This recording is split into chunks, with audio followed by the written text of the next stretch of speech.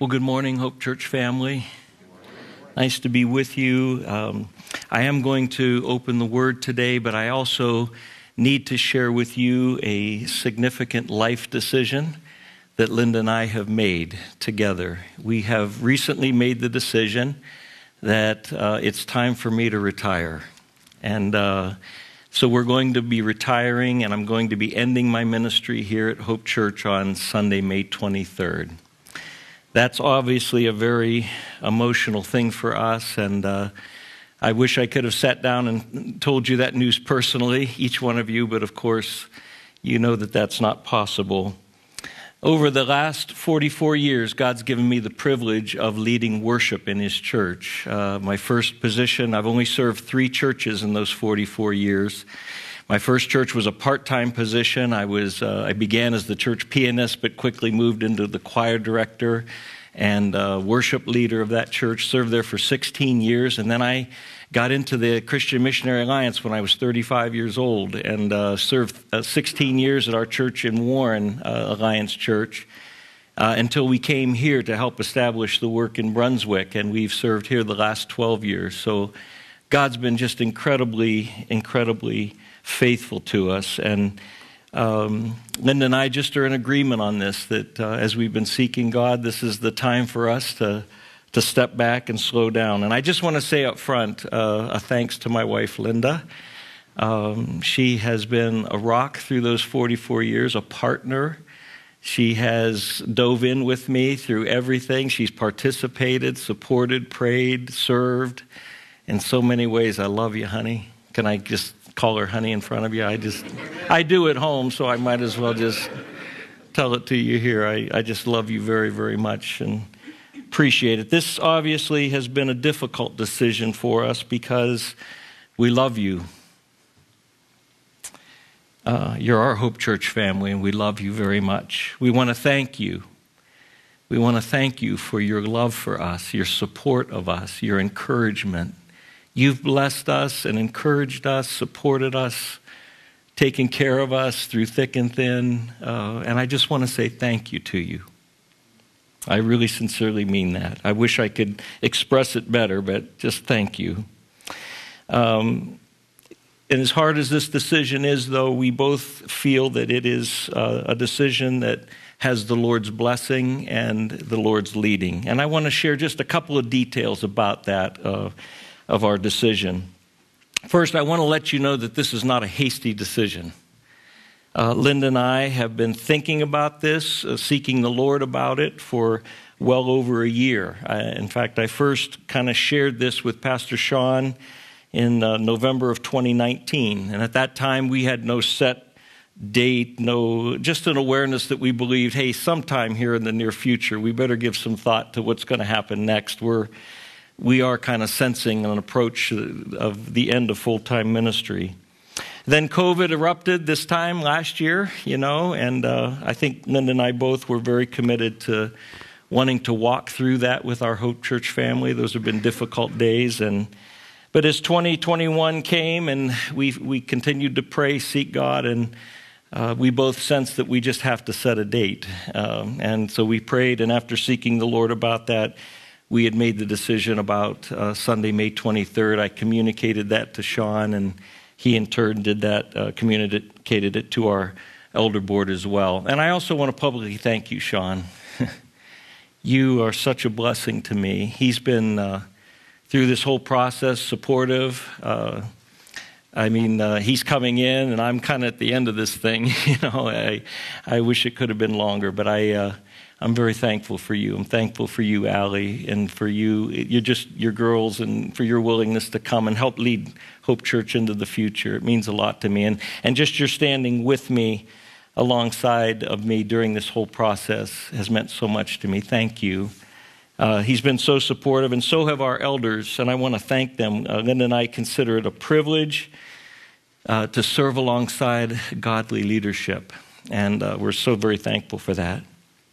Secondly, I want to tell you that our decision to retire is not motivated by any conflict or problems behind the scenes with any staff. There's no junk. There's nothing in the closet. It's not motivated by personal discouragement or frustrations with anything in our lives or related to Hope Church. I love Christ's church. I love Hope Church. I love the people of Hope Church. I love the pastors, the staff. I've enjoyed serving alongside some wonderful worship team members. I want to publicly thank them. Thank you, you guys in the booth and everyone who plays an instrument, sings, participates in any way. I'll tell you, I'm so thankful for what God put together. And it's been a joy. And I want to tell you this, I'm as committed as I ever have been to the historic biblical faith that's been believed in for hundreds of years and which has been handed down and entrusted to us. Amen. Our decision has been made after a sincere seeking of the Lord's will, motivated by the simple desire to slow down, have more time with our family and with each other. And there's also a sense for us of completion of the work that God called us to when we came to Brunswick. He called us here to help establish a church in Brunswick, an Alliance church. And there's a sense for us He's done that. We've done our part in that. And I'm excited about what the future holds for Hope Church. And I'm looking forward to it. But there's a sense for us, we've completed where we were at in that plan of God. But I know His plan is going to continue for this church, and I'm so thankful for that. I just want you to know that I have found God to be faithful to me in every season of my life. And today I'm really just drawn to praise Him and thank Him. And I've been dwelling on how good God is. And I want to share that message with you today, just briefly. I want to talk to you briefly about the goodness of God. And there's a couple of verses in the Bible I want to focus on out of the book of James. If you want to turn there, James chapter 1. I'm not going to preach a lengthy sermon. Thank you, by the way, for putting up with my sermons. Not everyone was good, but you were kind, Thank you for loving us through mistakes we've made. You've just been kind to us and good. And these verses out of James chapter 1 have been encouragement to me. I want to share them with you today. Verse 17 of James chapter 1 says, "Every good gift and every perfect gift is from above, coming down from the Father of lights, with whom there is no variation or shadow due to change." Every good gift and every perfect gift. That literally says every good act of giving and every perfect gift is from above. God is the source of everything good I've enjoyed in my life. Amen. And the same for you. He's the source of every good and perfect gift. And He gives them out of a heart that's motivated from loving kindness towards us. He's good toward us all the time. He loves us. He's the Father of lights, James says. It talks about God as our creator. He made the heavenly lights. He formed the stars. He created the heavens that show forth all of His glory.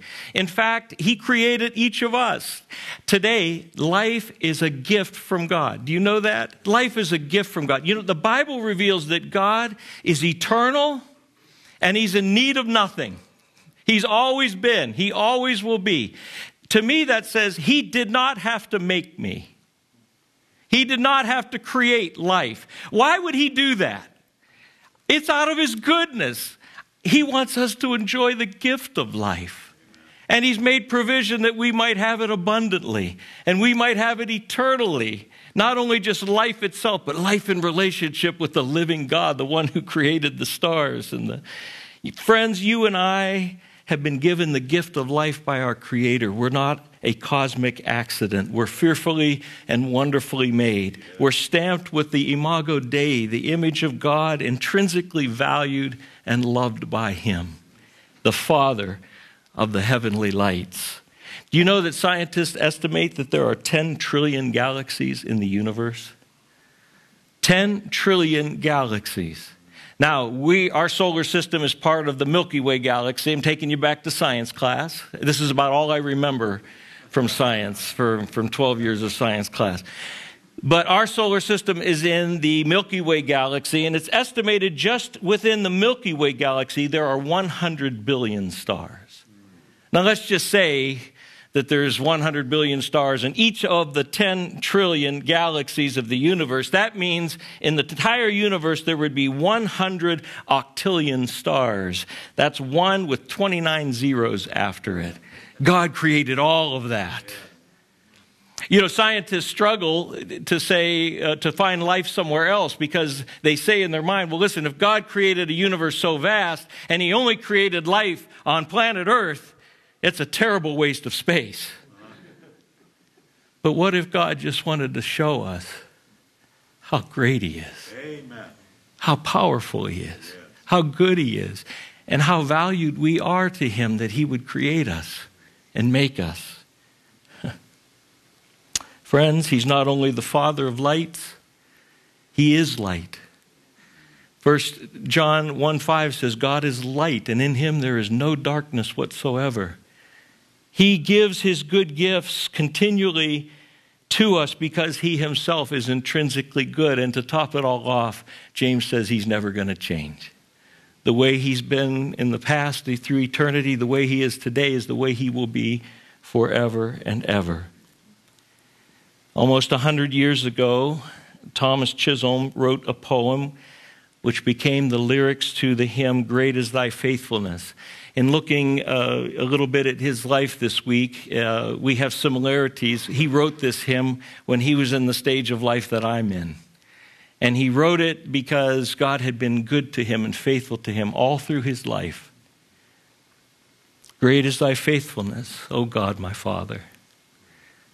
There is no shadow of turning with Thee. Thou changest not. Thy compassions, they fail not. As Thou hast been, Thou forever wilt be. And then he starts listing gifts. Pardon for sin. What a gift that is. Amen. Blessed are those whose sins are covered, David wrote, whose iniquities the Lord will not hold against them. What a gift that we have pardon for our sins through Jesus. Peace that endures. It's true. God's peace is with us. Thine own dear presence to cheer and to guide, he writes. Oh, friends, we have the presence of God. We have his very presence. How many times have I needed comfort from God and he's provided it? How many times have I needed guidance? Even in the stage of life I am right now, I've needed guidance from God. He's given it to me. He gives strength for today and bright hope for tomorrow. There's no problem you're facing that God will not be with you. He will give you strength. There's no circumstance in life that God does not care what you're going through. He loves you, and he'll give you hope for tomorrow. Blessings all mine, he wrote, with 10,000 beside. Great is thy faithfulness. Great is thy faithfulness. Morning by morning, new mercies I see. I'm going to be 64 in May. I've seen a lot of mornings by his grace. And every one of them have been marked by the mercies of God. It also speaks to me of new beginnings, by the way. You know, when you've messed up, when you failed, there's new beginnings. There's new mercies every day. You know, you'll have new supply from God. All I have needed, the hymn writer says, thy hand hath provided. We found that to be true, and I give God glory. I am overwhelmed by the goodness of God all my life. I mentioned my wife. I just want to mention briefly some of the ways God's been good to me. I was the second child of two parents who loved me. They still love me. They're probably watching today. Good morning, Mom and Dad. Love you. They're in Florida. They loved me, cared for me, brought me up to know the Lord. And some of you may know this story, but before I was born, before she had children, actually, my brother and I, my mom had come to know the Lord, and she prayed that one of her kids, if she had children, would love music and would use that gift for the Lord. How can I tell God thanks for a mother who prayed for me before I was born? How can I say thanks to God for hearing a mom's prayer? And what a great dad I have. How can I give God thanks for his loving, the only way I know how to express it is his loving call to me in my life. Why did I have a sensitivity to God as a child? Why did the things of God interest me? Why did the stories I heard at church, why did it reach my heart? Why did I sense his call into ministry? The answer keeps coming back to God, his goodness. He put those things in me. And I just want you to know, if you have any desire for God, any tug in your heart, any place in your heart, that's God. Don't ignore it. Don't ignore it. That's God. It's his kindness. It's his goodness to you. You say, I love you. I love you. Follow me. Believe in me. Honor me. I'll bless you. My goodness will follow you. Surely goodness and mercy shall follow me all the days of my life, David said. What a blessing. God's given me ministry. I've never filled out a resume. What an oddball. Seriously, I go to Linda, and there's nothing wrong with resumes. I highly recommend them for those of you looking for jobs, but I've never had to fill out one. I never filled out a job application. God has opened some door. I have 2 wonderful sons who love the Lord, 2 wonderful daughters-in-law. God's blessed me with 4 just precious grandkids. And now I even have a dog. I didn't want a dog. The woman God gave me wanted a dog. I put it off for years. And now I love that dog. I just love Pepper. Hey, listen, every gift that comes from God is good. From the big ones to what we might consider a little one or whatever, it's all from God.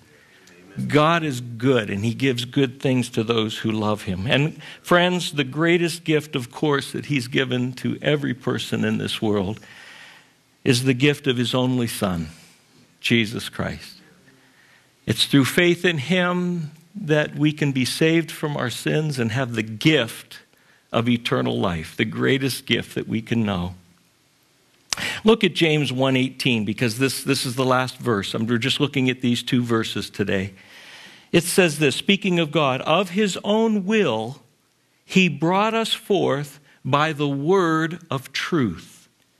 Of his own will, because he wanted to, because it was in God's heart to do, he brought us forth. That literally means he gave us birth, meaning spiritual birth. He brought us, you notice how the songs today, I didn't tell Dan what to pick, but all these songs are talking about how we were spiritually dead and God brought us alive. Did you notice that theme? The Holy Spirit just united our hearts in that. We are spiritually dead. And God, because he wanted to, out of his own will, he brought us forth. He gave us spiritual birth. How did he do it? By the word of truth. Specifically here, the word of truth about the gospel of Jesus Christ. He brought us forth as he gave us Jesus, his Son.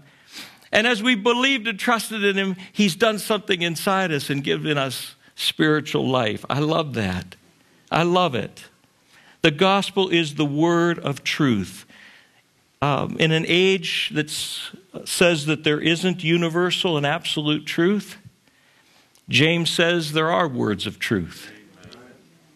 The Bible claims to be the word of God, truth given from him. And I believe that. And having God's word is a tremendous gift. You're probably very aware that this is not the opinion of many about the Bible. Even some who may claim to be Christ followers. And I'm not here to throw stones at. In fact, you might even be someone who's attended church all your life and it's just been told to you, the Bible's the Word of God, the Bible's the Word of God, the Bible's the Word. And you may not have any idea why you believe that. I want to say to you, it's important that we know why we believe something. That's important. And if you're on a honest search for that, bless you. Keep going.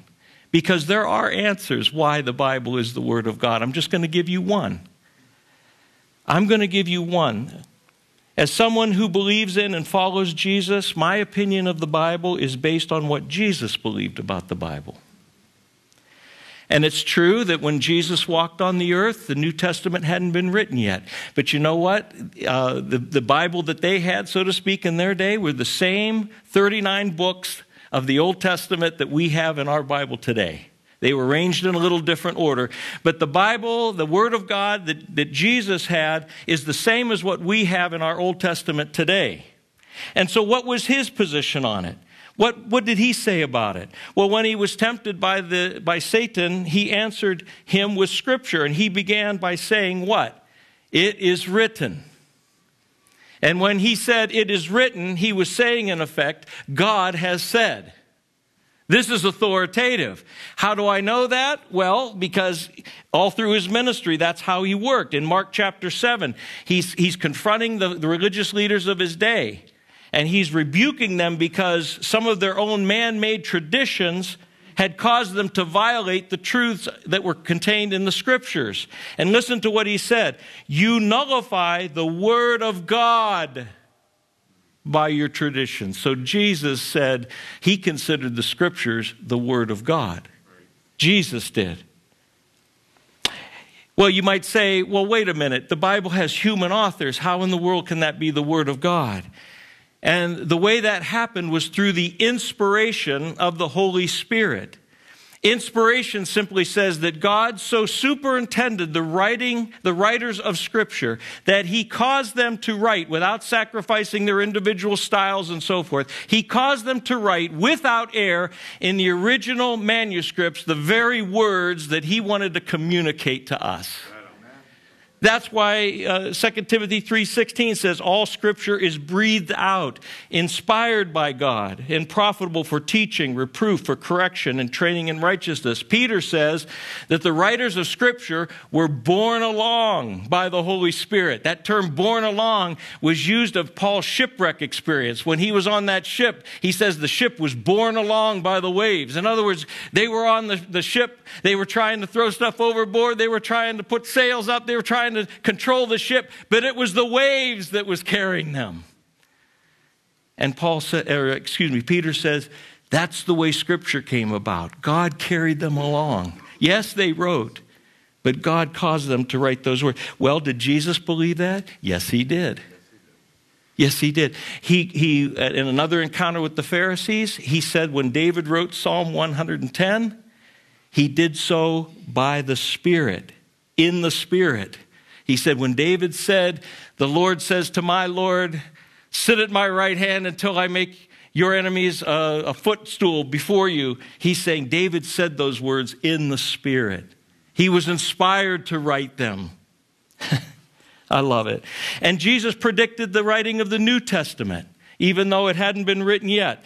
He said that when the Holy Spirit came, that the Holy Spirit would guide them into all truth. He told them that the Spirit would bring back to remembrance all the things that he had said to them. He said all these things. He said he will teach you and bring to remembrance all that I have said. He will take what is mine and disclose it to you. He set the stage for the New Testament being inspired by God as well. So, friends, Jesus affirmed the Bible. There's other reasons too, but I believe in the Bible because I believe Jesus believed the Bible. And that's whose word I'm going to listen to. You got to listen to somebody. Everybody listens to somebody. I'm going to listen to what he said about it. The one who died for me. So friends, God has brought us forth. He's given us a spiritual birth through faith in his Son. Do you know him? Have you believed that message? That's a word of truth. Jesus said, if anyone will believe in him, God so loved this world that he gave his one and only Son. If anyone believes in him, trusts in him, believes in his sacrificial death, that he was not dying for his own sins, but for our sins, God will raise him from the dead. He will raise us to new life as well, just like he raised Jesus from the dead. Have you believed in him? I know many of you have. If you haven't, turn to him today. Turn to him. And the last part of our text that I conclude with today in this verse says, he's done this, he's brought us forth, he's given us spiritual birth that we should be a kind of first fruits of his creatures or of his creation. I love this. I'm not a farmer nor the son of a farmer, so I had to look up this whole concept of first fruits. But what it is in the agricultural society of which the Jewish people lived, they would always offer the very first of whatever harvest they received. In the spring, the barley, I think, was the first one, and they would bring the very first of that, and they'd offer it to God. And it was a way of saying, God, thank you. Thank you for this first fruit of what you're going to provide. And it was a way of also trusting and believing that God had more that he was going to supply for them. And James says, the fact that God has saved us and brought us forth from death to life is just the first fruit. He's got more. He's got more for us, friends. He's going to redeem all of his creation someday. The work he started in us is going to continue. Others are going to believe. God is going to, at some point, make a new heavens and a new earth. Sin itself will be vanquished. He's going to wipe every tear dry from our eye. He's going to redeem every suffering and every loss. We've all had them. I was just thinking today, I'm glad Paul and Kathy could be here, and I was just thinking of families with special needs kids. Because Linda and I both had a measure of that. My brother was born with a heart defect. He went to be with the Lord when he was 30. And Linda's brother, Jimmy, had Down syndrome, and God blessed us with 52 years. And he's with the Lord now. And Paul and Kathy are raising two very precious girls. And I often just think, what's God going to do? He's going to redeem those sufferings. He's going to redeem. Listen, you can count on it. You can take it to the bank. Someday we're going to look at them as light and momentary, Paul says. It's going to be light and momentary when we get to the place where God redeems everything. He will redeem your sufferings. He will redeem your losses, your hurts, your pains, the ways others have acted sinfully toward you. He's just going to redeem things. He's going to fix it. I told you it would be short, so I'm closing. I just say this to you as I close. I am overwhelmed by the goodness of God in my life. And as Linda and I take this next step in our journey together, I know the Lord's unchanging goodness and faithfulness will remain with us. And I know his unchanging goodness and faithfulness will remain with Hope Church and with each of you. Let me just pray.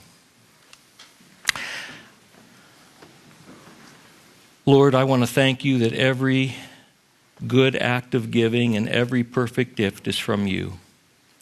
Every blessing we enjoy in life comes down from the Father of lights, comes down in succession, one after another. And you've blessed us in so many ways. Thank you for your word. Thank you for Jesus. Thank you for saving us. Thank you that it was out of your goodness that you have done what you've done for us. Thank you for the redemption you've done in our hearts, and that they are first fruits of all the redeeming work that you're going to do. We hold on to that by faith, knowing you're going to do it. And it's going to be beyond what we can even comprehend right now. So we just thank you for your goodness. I thank you for the blessing of serving this church. And I just want to thank you for the work you've done here. To you be the glory, God. To you be the glory for everything you've provided, given. And Father, I just know that your faithfulness will remain. Thank you for Pastor Sean and Allie, for each of his girls that have come to help and lead this church and be a part of this family. Bless them for it, Lord. And thank you for our elders. Continue to raise up leaders. Your goodness and your provision, I know, will remain here, and I'm so thankful for that. So, God, just thank you for your goodness. Thank you to your goodness to Linda and I. In your name I pray. Amen.